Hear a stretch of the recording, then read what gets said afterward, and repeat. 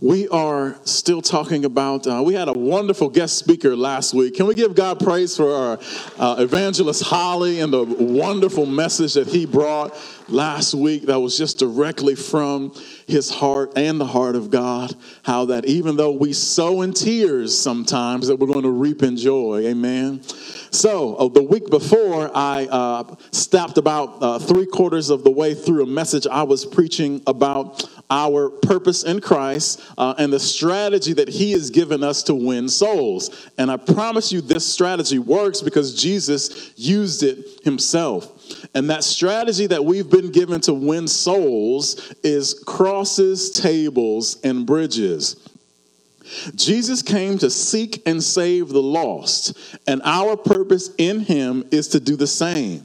Through the compassion of the cross and communion, we persuade others to follow Christ. The cross we carry on earth becomes a table that transitions to a bridge to heaven. Crosses, tables, and bridges. Can you say that with me? Crosses, tables, and bridges. So why do we have to carry a cross? Because the Word of God says that if we desire to be followers of Jesus Christ, we need a cross to do it. Why do we need a cross? The cross is an instrument of death because we have our own will, we have our own mind, and we have our own emotions. So if we don't have those things under control, we won't do what Jesus wants us to do. We will do what we want to do. And listen very closely. You cannot be tamed. Your sin nature cannot be tamed, okay? It just must be destroyed. And that's why there is a cross. So he says, if you want to be my followers, you must pick up your cross every once in a while. Correct me, church. Daily. Pick up your cross daily and follow me. So you know what? Damian Tibbs, without a cross, I am trouble daily. I can be sinful daily. I can have an attitude problem and anger issues every single day. It never changes because while my soul is saved, it still must be under the power of Jesus Christ, and that's what the cross does. Anytime I put down the cross, I become Lord of my life again. I become in control. And in Damian Tibbs, no matter if I'm a pastor or a police officer, in Damian Tibbs is no good thing. I fail daily without the cross. Without the cross, I have no spiritual power. Without the cross, I do not have Jesus living inside of me. If I don't pick up that cross, I fail daily. So Jesus says, if you want to be my disciple, if you want to do what you've seen me do, if you want to do what I'm going to do, if you want to perform my will, pick up that cross and follow me. So church, what that lets me know is that we can't even follow Jesus without a cross. You see, there's a lot of crossless Christians in this world, and what they have become is just religious people going through religious motions, but not really following Christ. Because the truth is, it's hard to follow Christ. It's not easy being a Christian. Do you know why? Because you've got to give up your entire life for the sake of Jesus Christ. You don't get to say what you want anymore. You don't get to do what you want anymore. And we thank God for a helper named the Holy Spirit. Can we give praise to the Holy Spirit this morning? We would be desperately in trouble if God did not send us another comforter, send us a helper. And every morning my prayer is this: Holy Spirit, I partner with you today to bring glory to the Father and the Son. I partner with you. The Holy Spirit is that voice that directs us to the passion of Christ and allows us to perform God's will as long as we carry our cross. But church, I'm afraid that we are not violent enough with ourselves. We're violent against Republicans, and we're violent against Democrats, and we're violent against everybody else, but we need to be violent against that person in the mirror and say that, you know what? You are good for nothing except death. And you will serve God. For me and my house, we will serve the Lord. So the cross is something that we have to carry because all of you have issues. Every single one of you got some issues. And there's some dirty issues too. There's some sinful issues. There's some disgusting issues. And the issues can be canceled when we pick up the cross and deny ourselves. That's the hint right there. Deny yourself. Why do I have to deny myself? Because within myself is no good thing. I want to be like Jesus. So if he says, if you want to be like me, then you pick up that cross and you obey me and you follow me. So why do I need a cross? Because every once in a while, Jesus is going to tell me to do something that I really don't want to do. And at that moment, I have to have a confrontation with myself and say, I have made a decision to follow Christ, so one of us has to die. And it's not going to be the spirit man on the inside of me. It's going to be this soul, this flesh. Can you say this with me, church? My soul needs help. Our souls need desperate help every single day. And if we're willing to pick up our cross and follow Jesus Christ, we have all the help we need. Let's give God praise for help.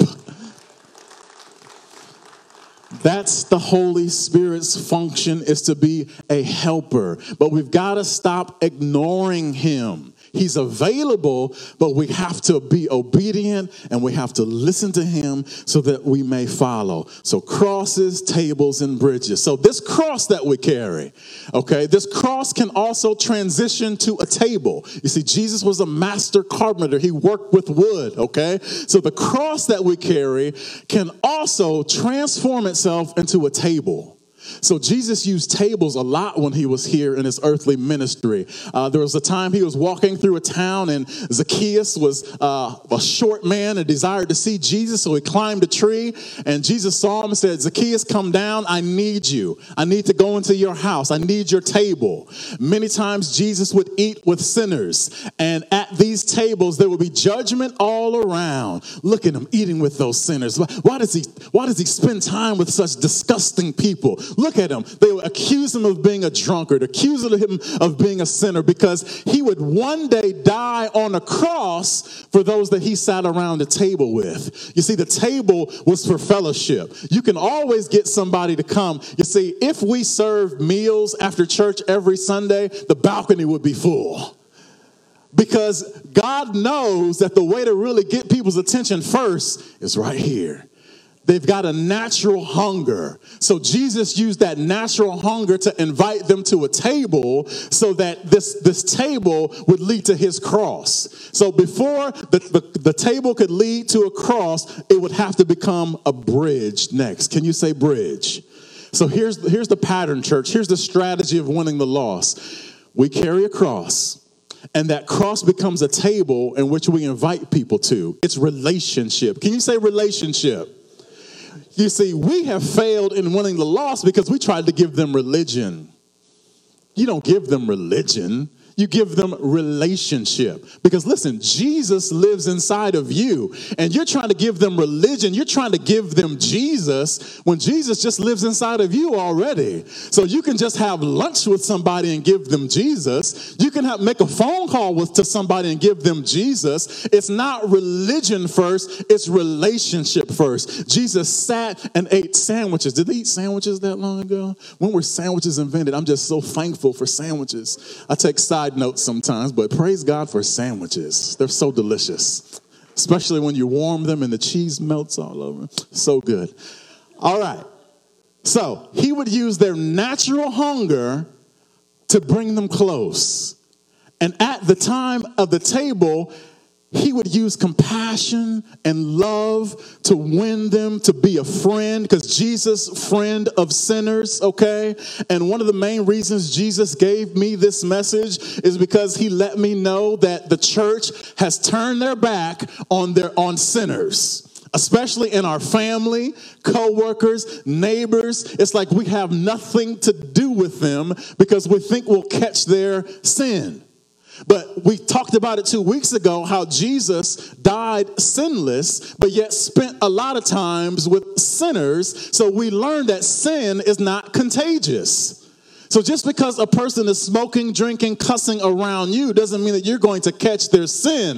What we're hopeful for is that they'll catch our love, that our love would have an influence upon them. Because every single one of us, when we were in sin, we knew we were wrong. When you went around Christians, you knew, you felt the conviction, didn't you?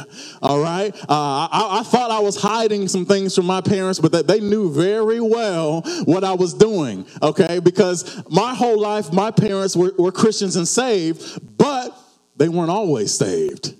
And that's what kids forget. Mom and dad weren't always Christians. All right, so the things that you try to pull over their eyes, they tried to pull over their parents' eyes as well. But our relationships with sinners has to be a no judgment zone. They have to feel comfortable around you. They already feel condemned when you're around. Do you know why? Because light and darkness have no fellowship. So when you show up and you're so kind and you're so loving and you won't hate Brenda just because everybody else at the company hates Brenda, they already know something is different about you, so they already feel that conviction. Let me see if I can give you a quiz right now. How many of you, as Christians, living your life boldly for Christ in public, have had people apologize for cussing around you?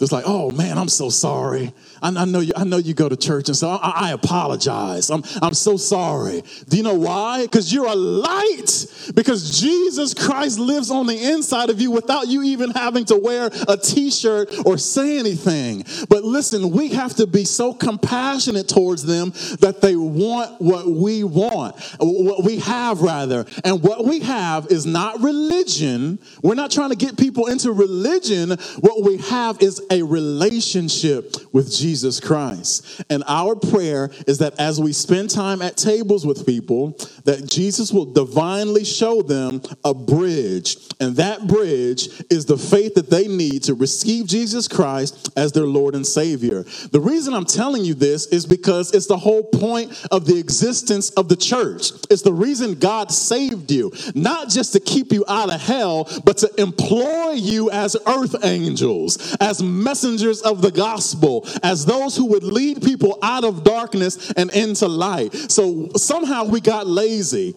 Somehow we got complacent when we said, okay, I'm saved, I'm okay, but yet we know about neighbors and co-workers and family members who are not okay. How many of us can do better? Every hand go up. Every hand. Every single. If my hand's up, your hand's up. All right? We can all do better. But what you have to remember is this. Say this with me. God saved me for a purpose. As you can see, the beautiful new signs up there.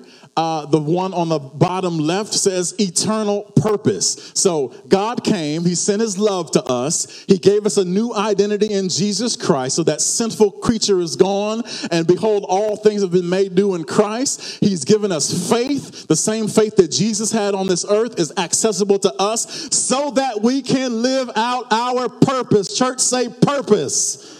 It's all about purpose. It's not about just coming here and singing songs and going home and being blessed in your house alone. You're alive for a purpose, for a reason. God saved you to call you out of darkness so that you might represent that wonderful light of God to those around you. So we are not just an earthly church. We are a divine people, a people that have been recreated in the image of Jesus Christ to continue the work that he was doing while he was on earth. So when Jesus comes into us, we now take upon us the same passion and same mission Jesus had.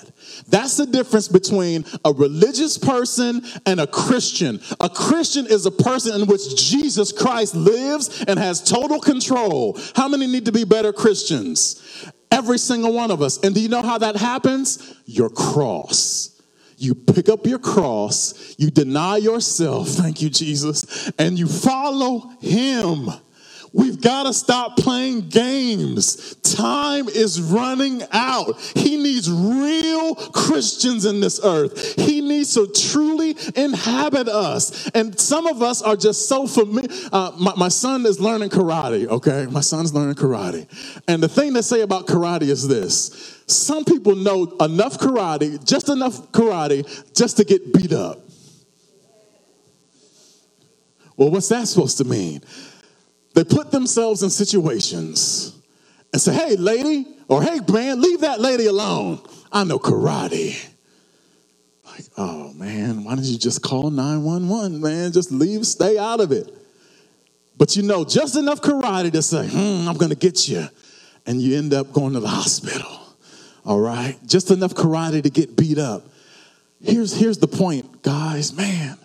Some of us know just enough Bible to get beat up. We can quote scriptures and post scriptures and do all these kinds of things, but when the rubber meets the road, is Jesus really inside of us? Remember, there was, I think, the 7 sons of Sceva. They were trying to do exorcisms and cast out demons, and they tried to cancel these demons, and the demons jumped on them, and the demons said, what? Paul I know, and Jesus I know, but who are you? We know just enough about God. Here's the key. We know about God, but God is not living on the inside of us. And that's why America is called a Christian nation, but look at us. We know about God, but does God know us? And the very danger that we have at the end of time is for God to say, I never knew you. Church, how do we get connected to Jesus? We get connected to Jesus with that cross. We die just the way that he died so that he might live in us. All right, today we're learning our strategy on how to win the souls that are so desperately in need of salvation. Because listen, no matter if you convert somebody to a Republican or a Democrat or a Libertarian, doing that does not transform their whole being. Do you hear what I'm saying? You can try to persuade people to become earthly things, but they will just still remain earthly and sinful.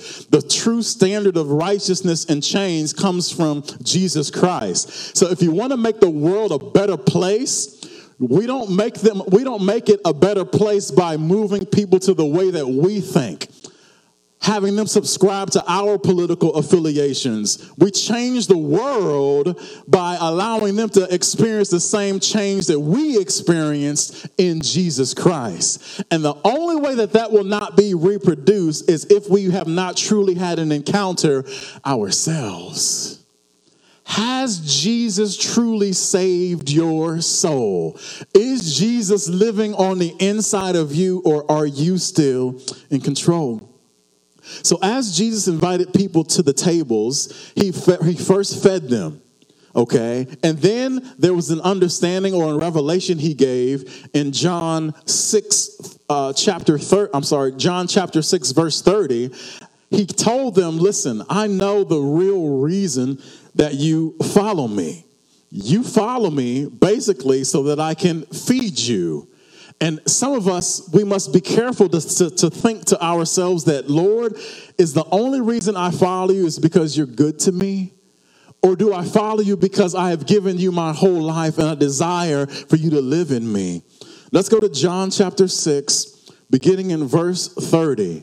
So as we have fellowship with sinners, those that don't know Jesus Christ, our prayer is that they would begin to see a new kind of bread, that they will begin to see not just Damien, not just Jim, not just Stacy, but eventually as you spend time with the family members you've been hiding from and the co-workers you've been hiding from, that eventually they will see Jesus inside of you and have an opportunity through the drawing of the Holy Spirit to make Jesus Christ their Lord.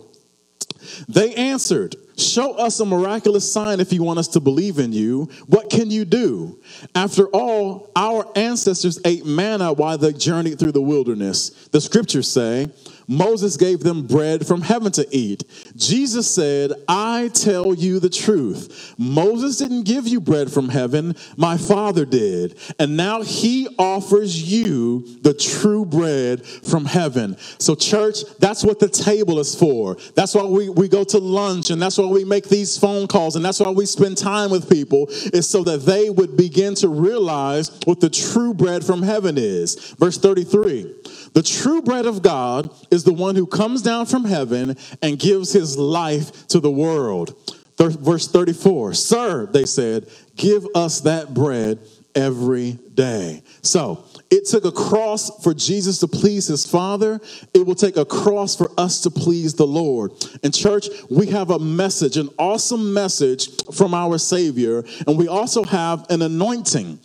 Before I moved back to Lima over 17 years ago, when I had had my pig pen experience and just decided that, you know what, this sinful life, is not for me. There's nothing here.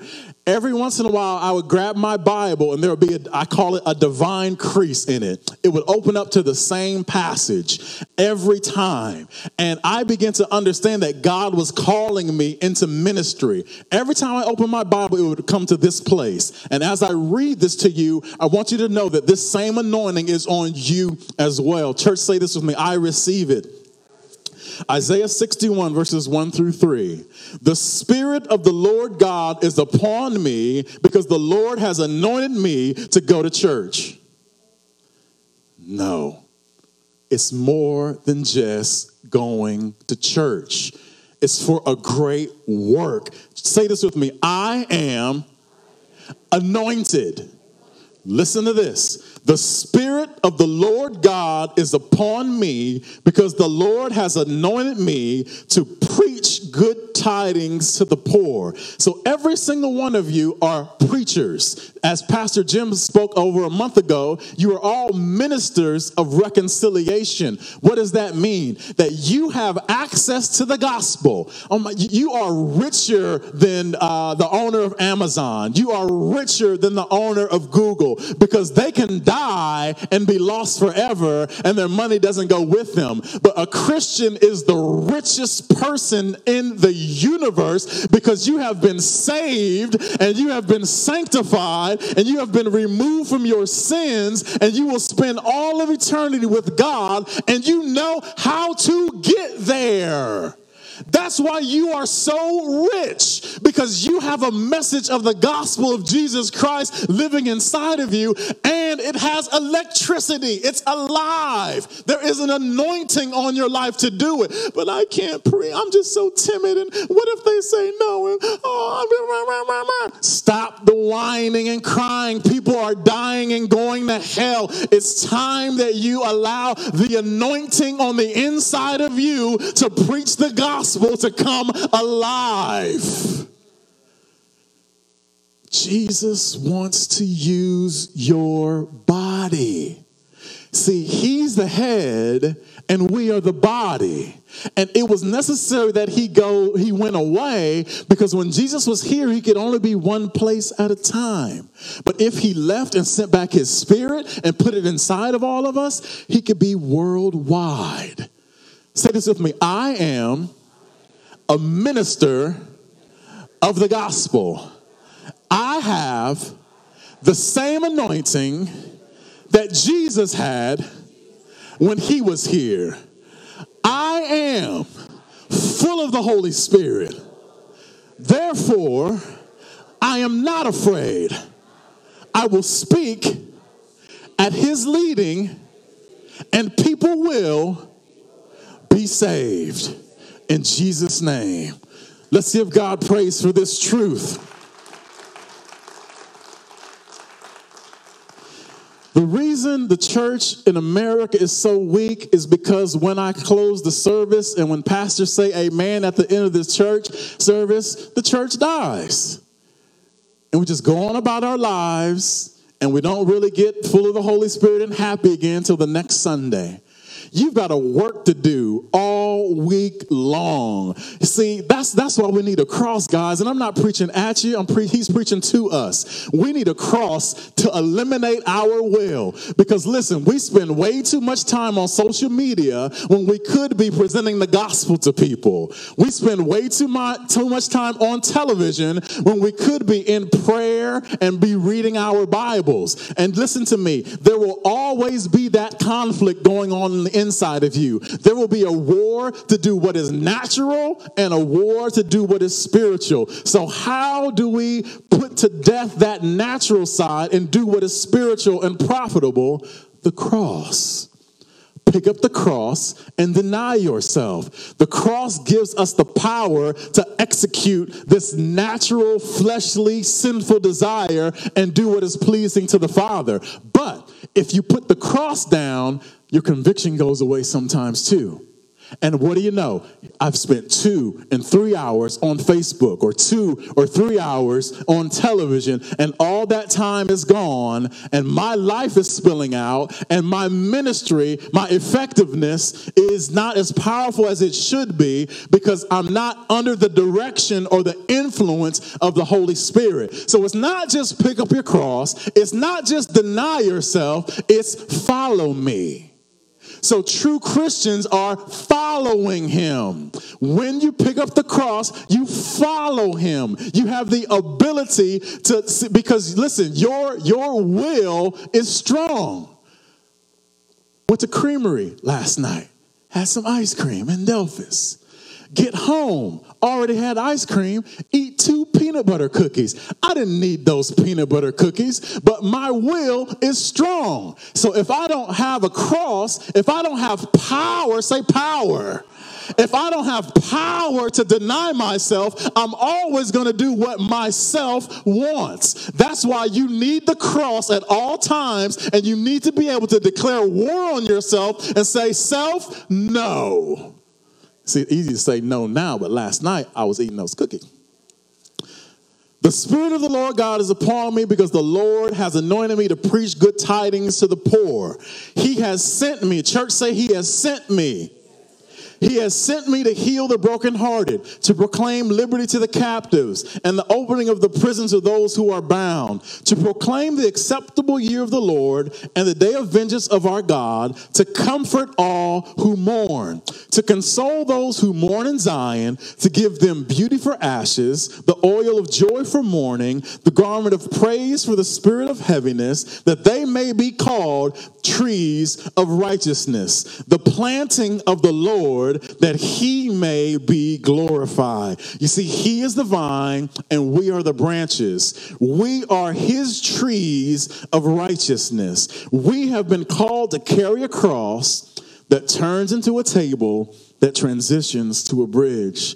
So what does our cross look like? Why do we carry a cross? Because he said, if you want to be my disciples, you must pick up your cross daily and deny yourself. So our cross, brothers and sisters, is where discipleship happens. You're not a disciple of Jesus Christ, or you're not being discipled by Jesus if you don't have your cross. No, it's not a physical cross. It's just a decision to die. That's what picking up your cross means. I have decided to die to myself. I have decided to deny myself. And I have decided to follow you, Jesus. And when I do that, I am being discipled. When you do that, you are under the influence and the power of the Holy Spirit. You say, self, get out of the way. Lord, what is your desire for this moment? What is your desire for my life? That is what a disciple is. Do you remember? Jesus was walking through Galilee and he had never met these people that were fishing and tax collectors. And he said, follow me. And they dropped their nets 5 years later. Immediately. They dropped their nets immediately and they followed him. And the beauty of them following him is this. Every once in a while, Jesus would say some hard things and people would leave, say, you know what, I can't do these things. And Jesus looked at his own disciples and said, are you going to leave too? And he asked, and they said to him, where will we go? You have the words of life. And you see, that has to be our resolution every day, that the reason that we follow Jesus, is because he is the only way to the Father. And if we try to go some other way, we will miss the Father. I need the cross to keep me in line with the way, the truth, and the life. Because if I don't have a cross, I won't deny deny myself, and the devil is as a lion seeking whom he may devour. And anytime I put down the cross and go a different way, there the enemy is waiting to devour us. The cross keeps you in fellowship with Christ. The cross keeps you hearing the voice of the Holy Spirit. The cross allows you to pray and to seek God's face never more than you would have on your own.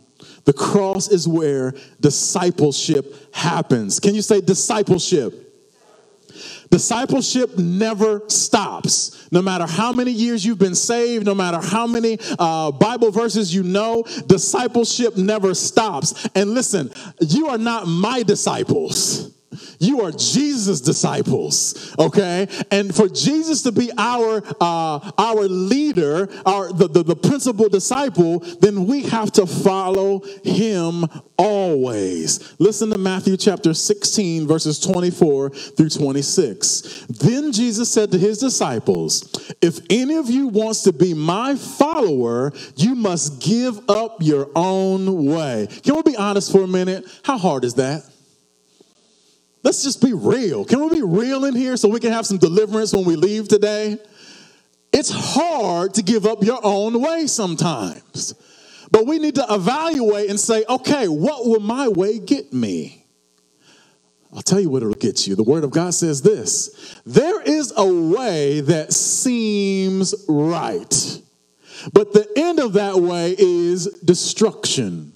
So your own way will always lead you to destruction.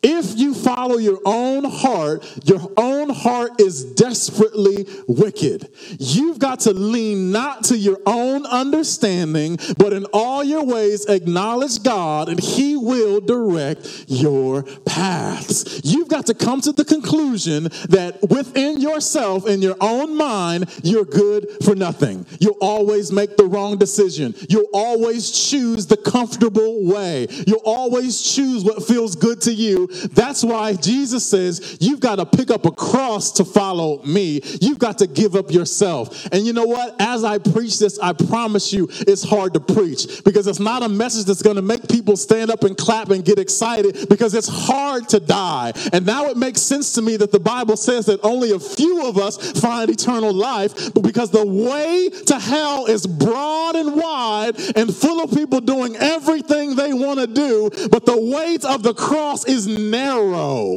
and only a few people find it. You see, listen, a demon is not my worst problem. White people, the Ku Klux Klan, they're not my worst problem. Democrats and Republicans are not my worst problem, because none of them can keep me out of the kingdom of God. My worst problem is me. I am my biggest issue, and I need a cross every day to deny this sinful man living on the inside of me, because without a cross, I cannot experience the new creation I am in Jesus Christ. Frank Sinatra sang a song, I Did It My Way. And many of us, that's our worship song to ourselves. We don't worship God. We just need God when we need him. We just use God when we need something from him. But the truth is this: many of us are doing it our own way and just adding God when our way doesn't work. This is hard preaching, but I promise it'll save your soul. This is hard preaching, but I promise that the Holy Spirit will empower you to do everything I'm saying right now. Without God, it's impossible to do these things I'm teaching you about today. But with God, all things are possible. Listen to Jesus' warning in verse 25. If you try to hang on to your life, you will lose it. So what's the cross for? The cross is so that I lose my life voluntarily and say, God, I don't want this life anymore. I want you to have it. Because even as Melvin was testifying earlier, it's the grace of God that keeps us alive. We don't know when our last breath will be. So it's very important that you're not trying to hold on to your life, but you say, Lord, I give you my life fully. But if you give up your life for my sake, you will save it. And what do you benefit if you gain the whole world but lose your soul? Is anything worth more than your soul? I think we need to ponder that question for a moment. That's a question that Jesus asked his disciples, and we are his disciples as well. Listen to this question. Is there anything worth more than your soul? Nothing. There's nothing that we can give God in exchange for our soul. So our cross is where discipleship happens. Our cross is discipleship is constant. Discipleship is this. It's the constant leading and teaching of the Holy Spirit as we go throughout our day. So even on Monday, tomorrow morning when you wake up, you pick up that cross for discipleship. Class is in session. Holy Spirit, produce righteousness within me. Teach me your ways. Keep my mouth shut when I want to go off. Thank God for nails, right? Keep my mouth shut when I want to say things that are not pleasing to you. Discipleship is constant. The only way that we can follow Jesus Christ is that we follow with a cross. A cross is almost like, we're training a new dog. We have a new dog at home, and I can't just take him outside. I got to put him on a leash. Do you know why I got to put that dog on a leash? Because it has its own will to go its own way. And without that leash, it can't be discipled by me. But if it's on a leash, I can go this way, and it has to follow, or it gets a little bit uncomfortable to go the way that it doesn't want to go. So the cross is almost like a leash. We need the cross to keep us in line in fellowship with God, because God is saying, come this way, and if we don't have the cross attached, we'll be way over there doing what we wanted to do until we fall down and get dirty and muddy and say, how did I get over here? It'd be no different than my dog breaking off the leash, running in the neighborhood, getting in garbage cans, rolling around in skunk mess and all this, come back filthy and nasty and dirty. It's like, should have stayed on the leash, shouldn't you? Stay on the leash. I got good food here. I got a roof over your head here. You don't pay for nothing here. And Jesus says, stay on the cross. I've paid the way for you already. I've given you salvation. I've given you my Holy Spirit. You have need of nothing. I am your God of peace, your God of comfort. I will go to war for you. Nothing will ever separate me from your love. Why would you put down the cross and go your own way? Don't you remember what your way was before you came to me? Don't you remember what life was like? Just like that stray dog running around doing everything it shouldn't be doing. If it's your first time here, I am not screaming at you.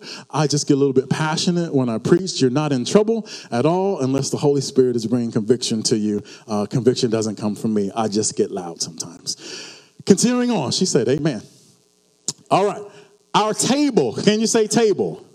So the cross is for discipleship. We carry the cross. We have a will of our own. Before we pick up that cross, our will is gone and say, okay, Lord, you lead me. Disciple me. Holy Spirit, give me truth. Show me the way. So that's what the cross is for, discipleship. Now, as we carry our crosses through life, Jesus sometimes is going to require our cross to be transitioned to a table. And what the table is a place where relationship happens. Can you say relationship? You've got to have relationships with people, okay? I know people get on your nerves. People get on my nerves too. But you know what? That's what the cross is for. I can't serve you at my table unless I have been influenced by the cross and died to myself. I can't help a racist man that I know hates black people unless I've had an experience on the cross and I've died to myself and I say, God, you love this man so much and I'm going to love him too. You see, that's what the cross is for. The cross allows me to be like Jesus Christ, and it gives him a body. Say this with me. My cross gives Jesus a body. You see, we are the body of Christ. And when you carry a cross, you die to self, and now you become influenced, you become infilled with the Spirit of God, and now Jesus has another life on the earth through your body. That's why the Bible says, as Jesus was in this world, so are we. Jesus needs more people. He needs more bodies. But only those that have crosses he has access to their bodies because they have given up their lives for him. I said, Jesus, I don't own this body anymore. This body isn't for sin anymore. It's for righteousness. It's for you. So after we've had an encounter with the cross, we're able to allow that cross to transition to a table or a place of relationship. Can you say relationship? Relationship, I don't know what happened, but I thank God that he's turning around. It seems that church people only have true relationship with other believers. And I know we were taught, separate yourselves from them. And what fellowship does light have with darkness and all these things? But that was talking about really our spiritual condition, not to say that we should stay away from the world at all times. How are we going to stay away from the ones that we're saving? You can't stay away from them. Even Paul said, I'd have to leave the earth to get rid of, to stay away from every sinner. But we go back under the influence of Jesus. Because when you have a cross, it's not you anymore. Don't you go to the bar without a cross. Because that old self can rise up. You say, yep, I'll have 2 of those, please. Only under the influence of Christ did you have relationship with those that are still in the world. That way, the love of God can have an influence on them instead of their love of the world having an influence on you. Church, we've got to go back for the lost. No man left behind. We are the soldiers for the army of the Lord, and we've got some lost brothers and sisters that are out there, and they need us to come back, and it's going to happen through relationship. All right? Relationship. We've got to turn these crosses into tables. Let's look at John chapter 13, 34 through 35, and it says this. So now I am giving you a new commandment, love each other. Just as I have loved you, you should love each other. Your love for one another will prove to the world that you are my disciples. So listen, it's not your Christian bumper stickers. It's not you leaving for church on Sunday morning that the world will know that you are Christ followers. It's the way that you love them. Listen, as a Christian, you should be one of the most well-liked and most popular people on your street or on your job. You should be so full of joy, so full of cheer, because the light of the entire world lives on the inside of you. You should not have a reputation of being judgmental and the meanest one. You should be the one that they come to. You should be the one that even the sinners come to and say, hey, do you mind praying for my mom? She has to have a surgery. Do you mind doing this? Do you mind doing that? How many of you have experienced that? That you've had unbelievers come to you and say, hey, can you pray about this? That's because your light is on, church. Don't try to blend in with the world. Don't try to blend in at work. God did not radically save you to blend in. God radically saved you to stand out so that you might be one that leads people to him. 2 Corinthians chapter 4, verses 2 through 4 say this. This is the relationship that we're to have with the world. We reject all shameful deeds and underhanded methods. We don't try to trick anyone or distort the word of God. We tell the truth before God, and all who are honest know this. Listen, church, listen. If the good news we preach, we're all preachers, is hidden behind a veil, it is hidden only from people who are perishing. So if you don't share the love of God, if you don't share Jesus with people, you're only hiding the exit from them. You're only hiding the way of life from them, and they are dying. Verse 4, Satan, who is the god of this world, has blinded the minds of those who don't believe. They are unable to see the glorious light of the good news. So church, that's what you start praying for unbelievers in your life. Listen up. Pray this over everybody you know who is not saved.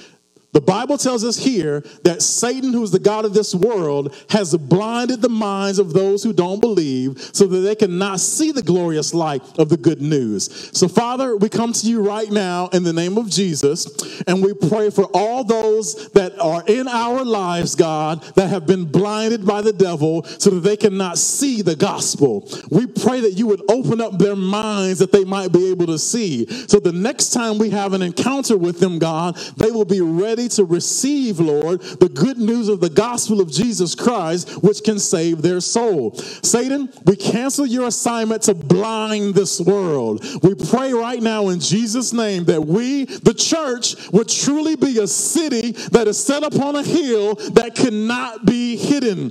We pray, God, that we, the church, would not be bucket heads. We would not cover up our lights, God, with buckets and try to blend in with the world just because we don't want to hurt their feelings. All the while, all we're doing is hurting their souls for all of eternity. Open their eyes, Father, in Jesus' name. Amen. It says they don't understand the message about the glory of Christ, who was the exact likeness of God. Finally, we get to the bridge. So the cross is about discipleship. The cross allows us to be a disciple of Jesus Christ, to get rid of our will and follow his will.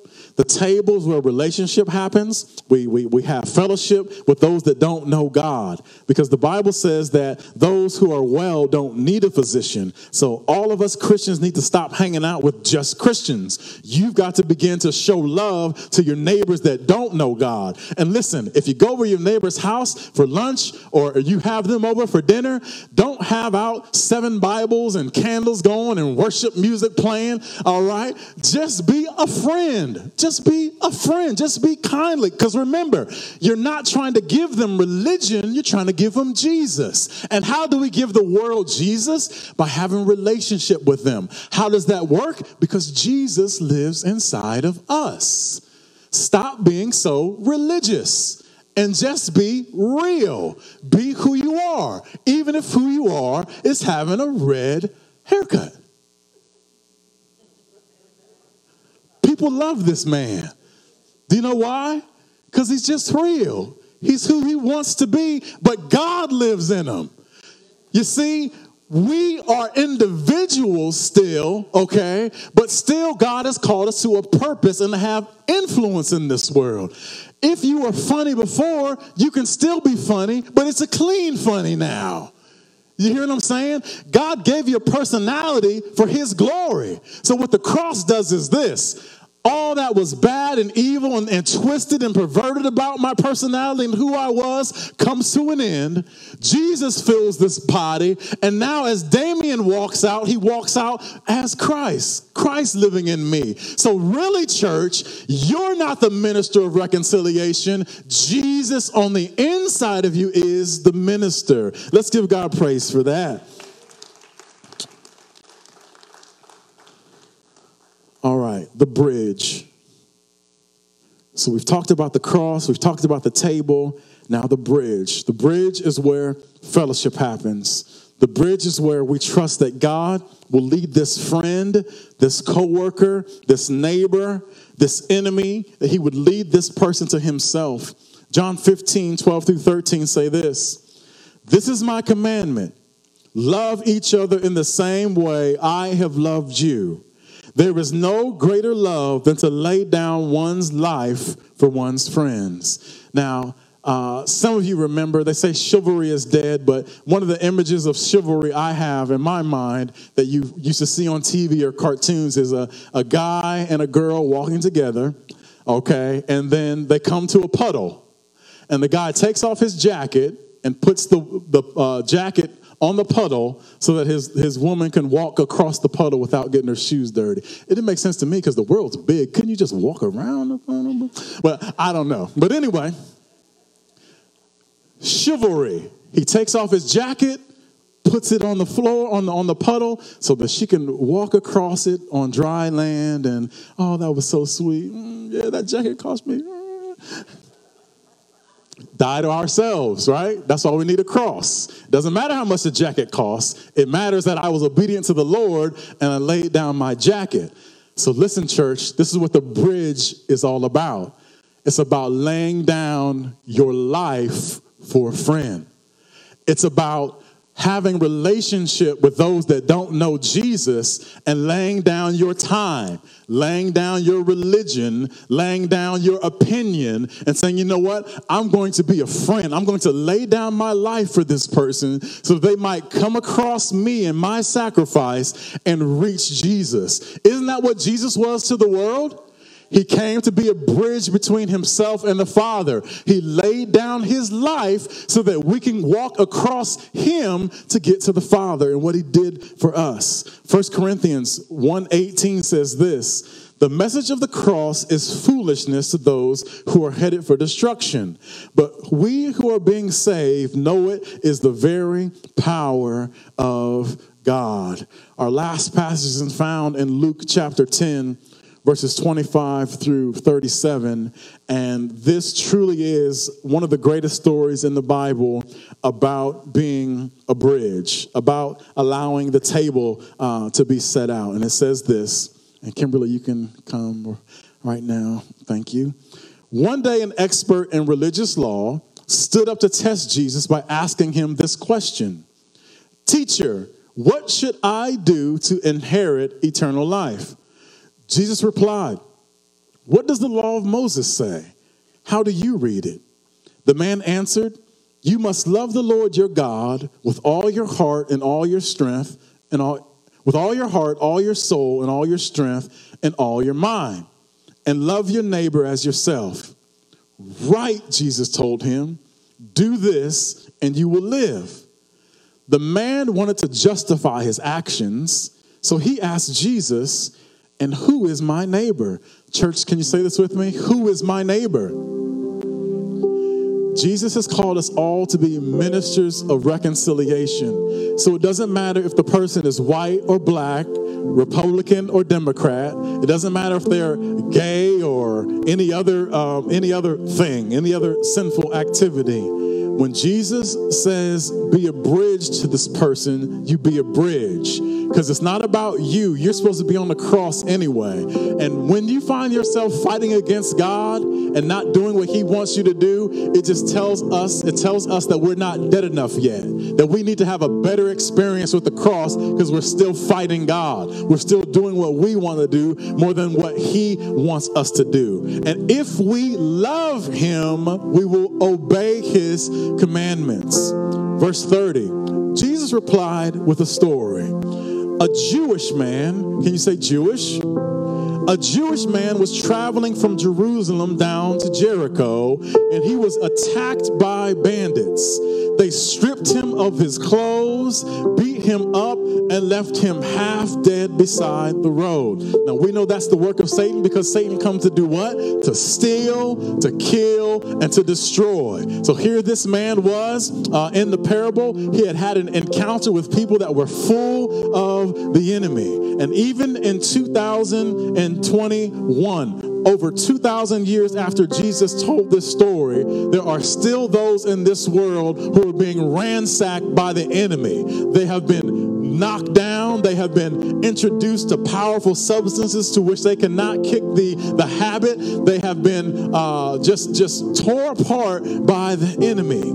But God loves these people. Listen to me. Those people that you judge that are holding signs all over the city, and those people that you say, well, why can't they just help themselves? You didn't even help yourself.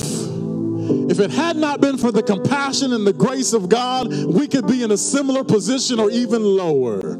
So we do not judge anyone we see. We have been commanded only to love.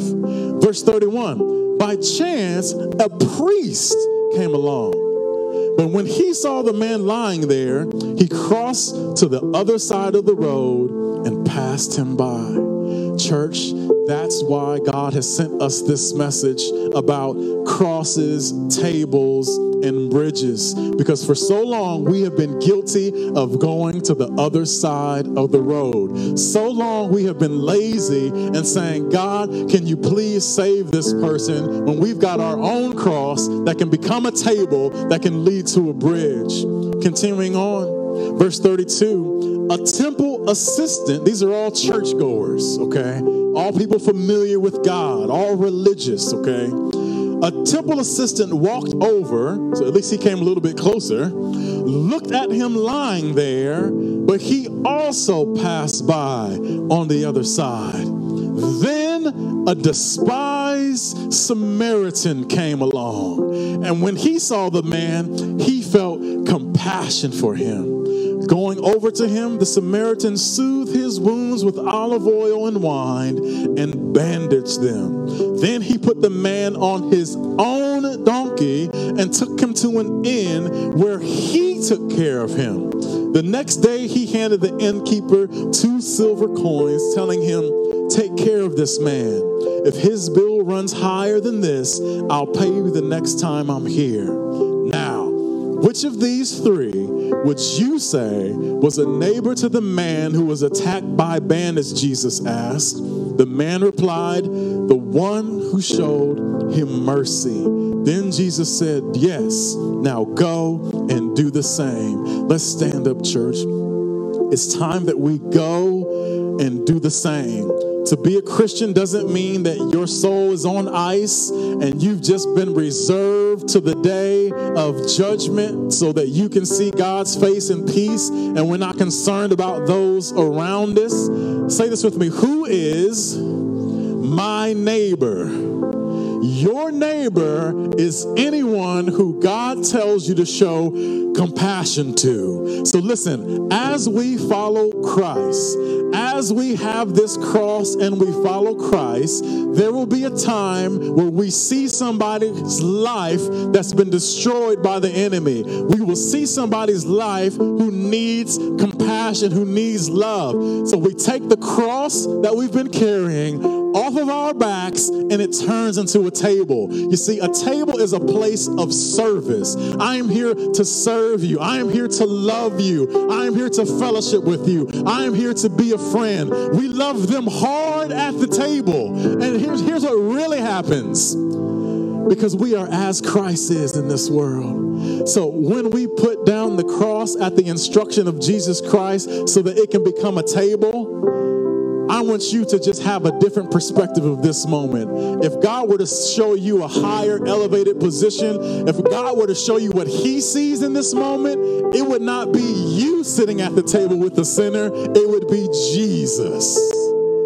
Do you hear what I'm saying? Jesus lives inside of you, but he only gets to come out at the table. The cross is all about discipleship and me following him. But the table is about, hallelujah, the table is about me giving up my life and my time and being able to serve those that don't know God, who don't have a seat at any other table. The prostitute, the drug addict, the liar, the racist, the person that doesn't believe the same way politically that you do. They need a table for 2 with them and Jesus. But when you are obedient to say, "Lord, use my life," he'll say, "That one." But the danger is this: if you're not dead enough, you'll walk on the other side of the road. If you're not dead enough, you'll come close to them, but at the last moment, you'll say, "I can't do this." It was only the Samaritan that was truly a neighbor. And listen, if I were able to just speak the modern day parable of this is this example. If I go over to that man that's been beat down, that life that's been beat down, and I just start telling them about religion and you need to be in church and you need this and you need that, they don't hear that. They are hurting. They need their wounds addressed first. So the next time I have an encounter with them, and the next time I have an encounter with them, they'll remember the love and the kindness I showed them at the table. They'll remember that I was not judgmental, that although their breath reeked of alcohol, that I did not come against them and tell them, "You're going to die and go to hell if you don't receive Jesus." No, none of that. That person doesn't belong at the table. I don't belong at the table. The cross gets rid of me and allows Jesus to be the one at the table. And as Jesus spends time at the table with these people, a bridge forms. They see us for who we really are, representatives of Jesus Christ, and they'll want to know more about our Savior, and then they can be saved. And then once Jesus saves them, they pick up a cross. And their cross becomes a table. And that table becomes a bridge. Listen, church, somebody shared their table with you, or you wouldn't be here today. Somebody told you about Jesus. Somebody was patient with you. Even though you were hard-headed and you were slow to repent, somebody took the time to keep loving you. Who was that? Listen, at one time, you were the neighbor. You were the one that needed to be helped. You were the one that needed mercy and kindness. So why is it that after we've come to experience the love of God, we just get greedy? It's like, oh, being saved is just so wonderful. Oh, it's what a blessing. Well, lives around us are in a literal hell. They have no joy. They have no peace. But we've got this table that's spread before us where we're just getting fat off the word and fat off going to church and never opening up our table for the lost. Let's bow our heads. Father, I've given them the words that you've given me to give them about the cross, the table, and the bridge. God, you are in control. As soon as we pick up the cross, you take over. You become the one that they fellowship with at the table because you, not us, you are the living bread. You are the bread that came down from heaven to save our souls. It's Jesus. May we stop giving the world us and give them you after we've had an encounter with the cross. May our table be a place of love. Tomorrow morning, God, when you say break out the table, may we break the table out. The table might not always mean having a meal with somebody. It could just be sharing a smile. It can just be sharing a word of compassion, God. I pray that we would be obedient to your Holy Spirit so that we would know when the time is right to love our neighbor. And finally, God, that table transitions to a bridge. That bridge is the way of life, and no man comes to the Father except through Jesus Christ.